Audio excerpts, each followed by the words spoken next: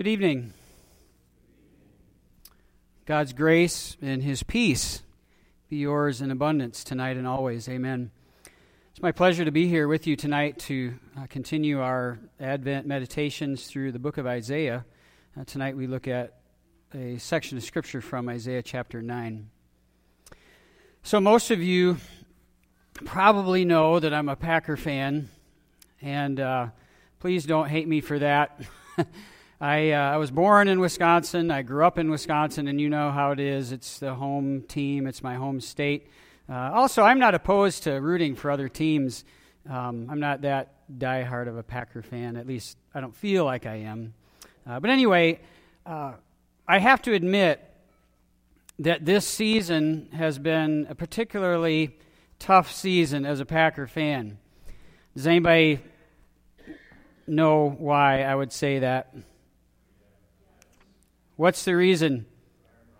Yes, it's one name, right? Aaron Rodgers is not playing. He's the star of the team. He's the all-pro quarterback. He got knocked out. And I know that they've won a couple of games here recently just by the hair of their chins. But generally, they are not the same team that they are when Aaron Rodgers plays. He is the champion. He is their champion. He's my champion, right? And it's hard to watch when he's not playing. Have you ever noticed that people, I think all people, like to have a champion? We love our champions, someone that we can kind of look up to. I remember being a kid. You maybe remember this too. Do you remember there was that one kid in the neighborhood that, it seemed like he or she was good at everything. They always got picked first when, they were picking teams for sports and stuff, and they were popular and they were a leader, so people liked to follow them. Everybody wanted to be that kid. He was the champion. He was the neighborhood champion. And we don't just do it with sports-related stuff. We do it in life, too. Again, I remember as a kid, and maybe you do too, my dad seemed like could fix anything. I could go to him with anything that was broke, and he would fix it for me.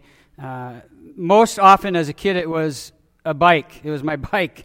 And later, as I got older, it was my car. But I never had any doubt when I brought stuff to my dad that he would fix it for me. He was my champion. Why do we do that? Why do we like our champions?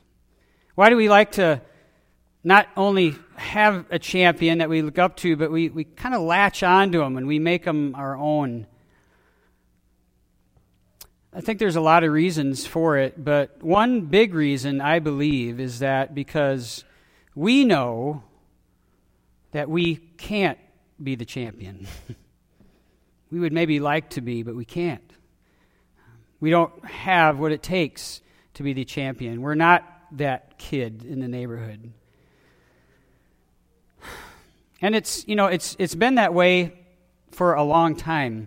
In fact, I would say it's been that way since the dawn of history. People have always liked their champions. And it was the same for God's Old Testament people.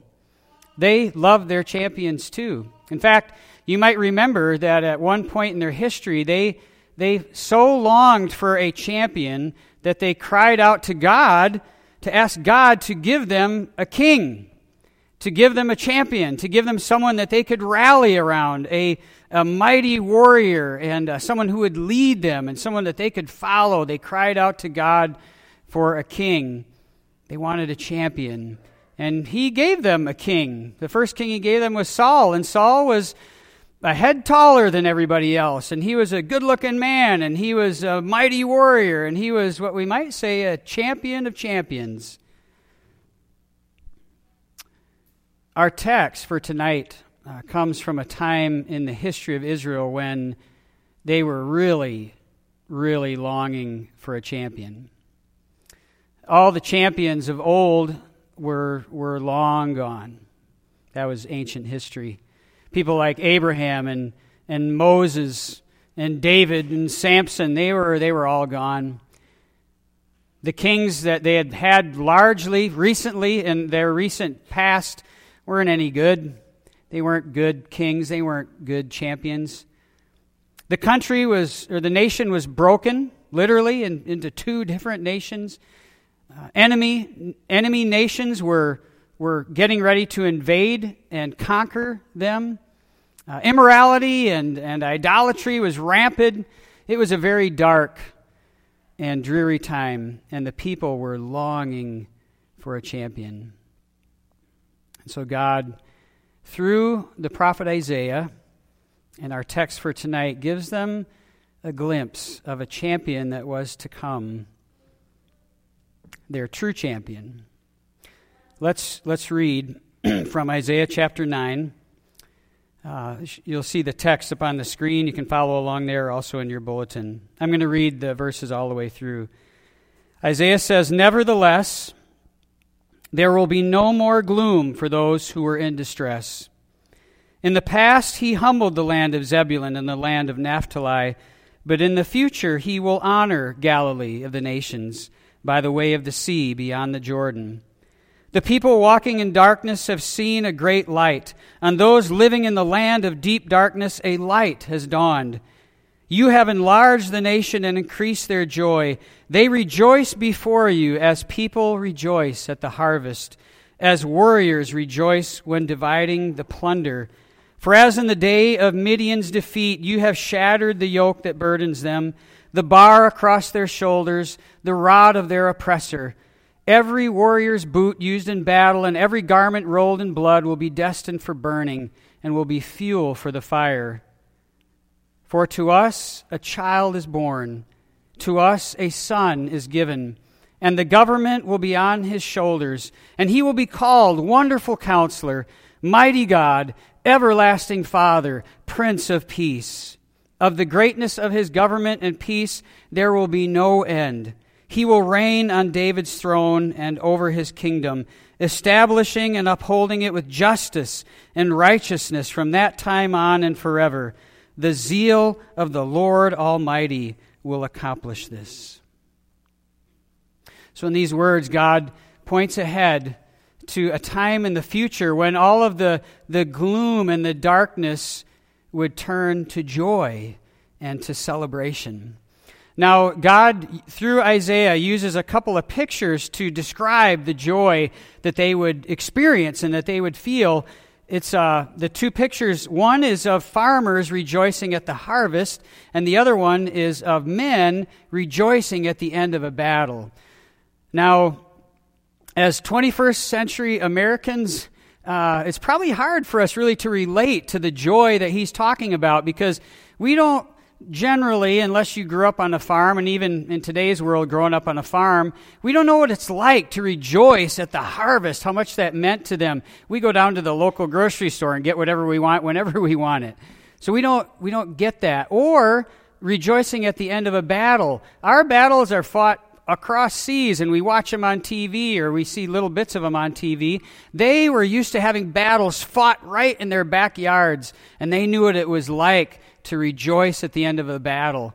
So for us to get a feel for what Isaiah is trying to arouse in us, you maybe need to think of something different.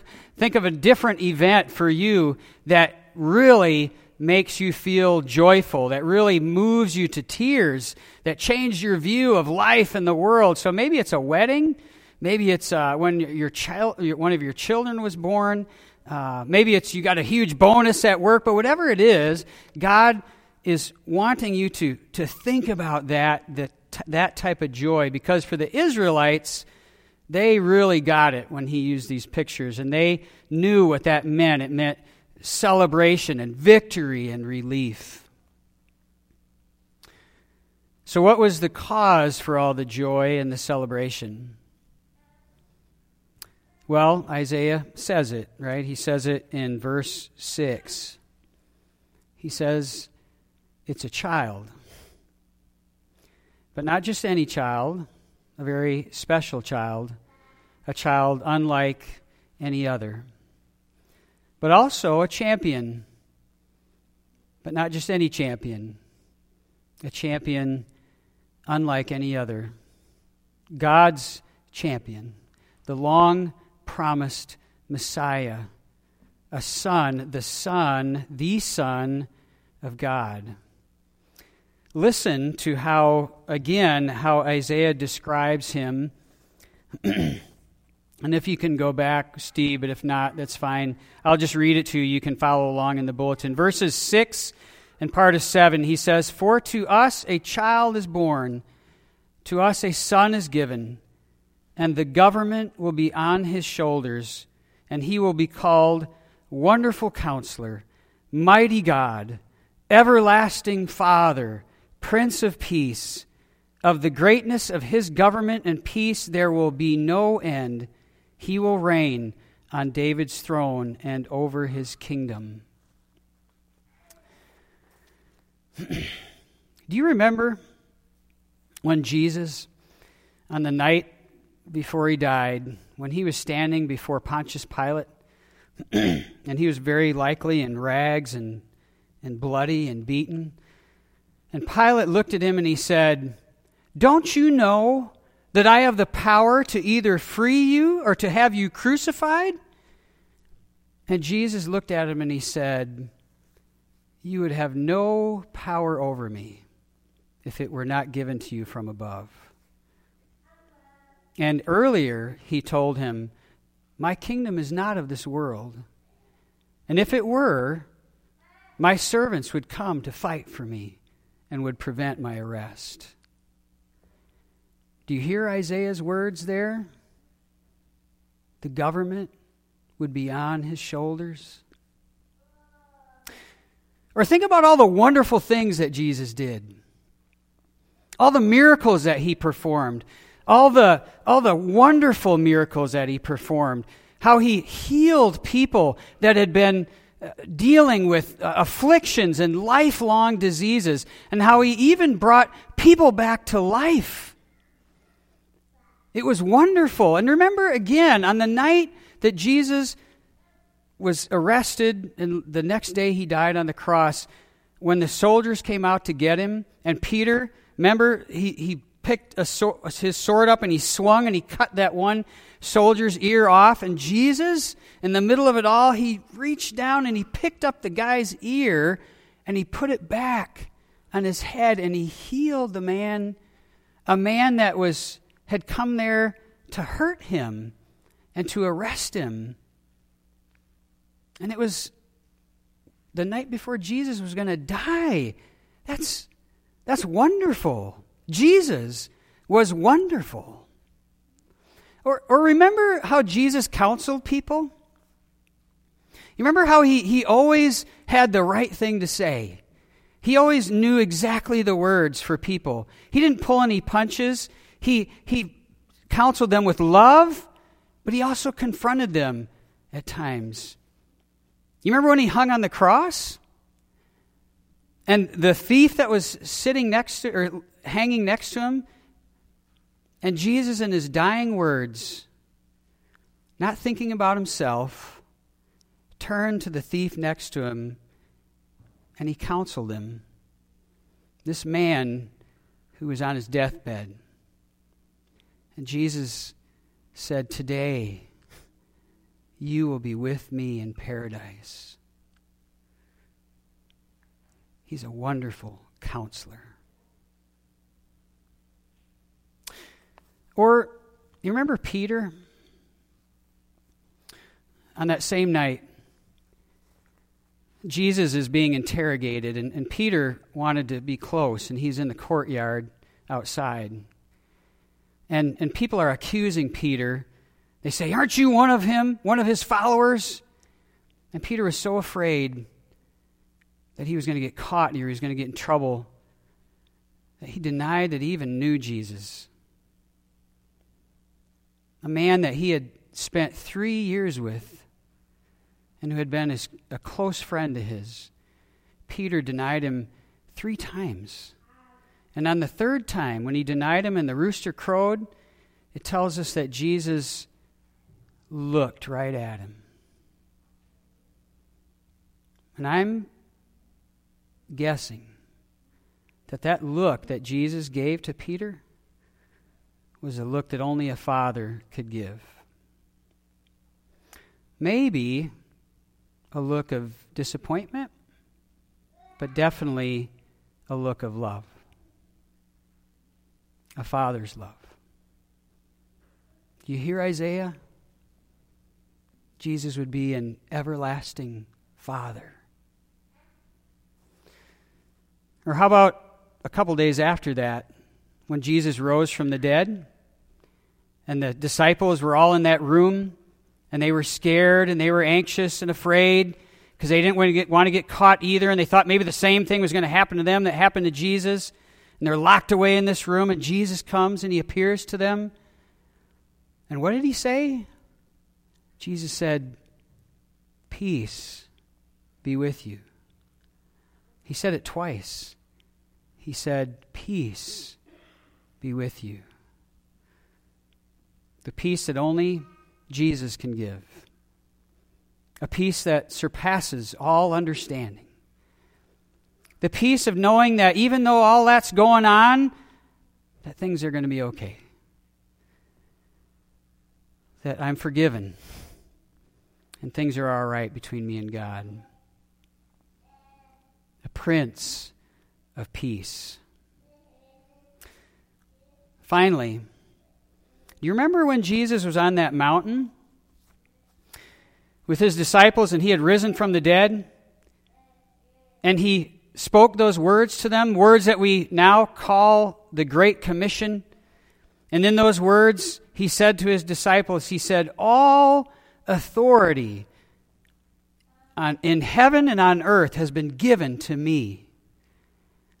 And later he said, "And surely I am with you always to the very end of the age." Eternal King. Listen to those words just one more time. And as I do, just let them sink in. "For to us a child is born, to us a son is given, and the government will be on his shoulders. And he will be called Wonderful Counselor, Mighty God, Everlasting Father, Prince of Peace. Of the greatness of his government and peace, there will be no end."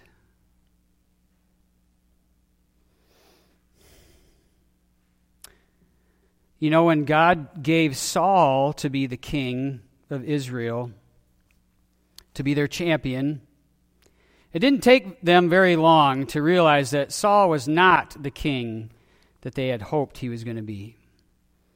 That he was not the champion that they had hoped for. He was not the champion that they needed.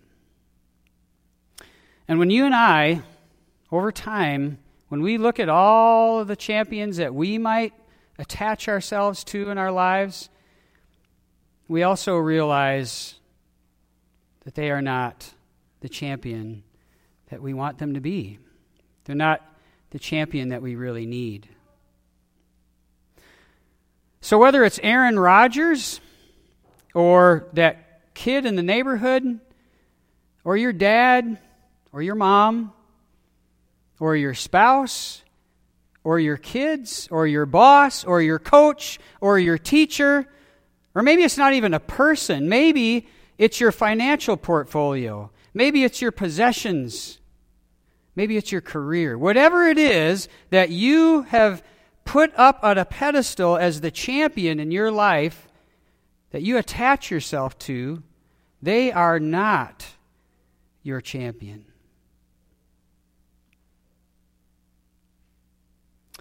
They are not your champion. In one way or another, in a few ways or in many ways, they will fail you. They will disappoint you. There is only one true champion, and it's that little baby in the manger. It's that little baby boy. It's the age-old Christmas story, but it's the greatest story. It's the greatest story of the greatest champion who gave it all up for you, who came to earth, never won an election. He never won a world championship. His fan base eventually left him.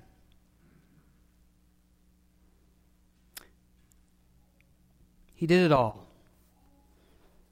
He did it all for you.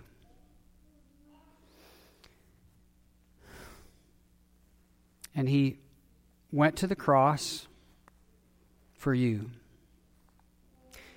He showed you just how passionately he loves you on the cross. He is your true champion. He did it all to rescue you from all those other champions that we tend to follow. He is your true champion. In your bulletin, you have a list of names or descriptions, and there's 7 of them. It's just the way I divided it up. You could say we could divide it up other ways. I divided it up into 7, partially for a reason. You maybe already wrote some things in the blank. If you did, that's okay. But the main reason I put that in there is for this, is so that you have 7 days between now and the next time we meet for midweek service. There's 7 descriptions up there. And what I'd like you to do is to take that sheet out of your bulletin, take it with you, put it somewhere where you can see it every day. And what I want you to do is I want you to, every day, look at one of those on the list, and then the blank next to it, write how Jesus has personally been that for you. How has he been your mighty God? How has he been your counselor? And each day, fill one of them up, however you want to. And I'm not going to check on it, right? I'm just asking you to do it. I'm challenging you to do it. I think it would be a good way to, or something to add to your personal devotions. But if you want to bring it in and show me next week, that'd be cool. I'd love to see it. But maybe it'd be better if you kept it yourself. But it would be a way for you to more greatly appreciate your champion, Jesus Christ. There's a story, supposedly it's a true story, that involves Cyrus, who is the founder of the Persian Empire. And there was a prince, a foreign prince and his family that he captured. And he brought the prince before him. And Cyrus asked him, he said, "What will you do for me?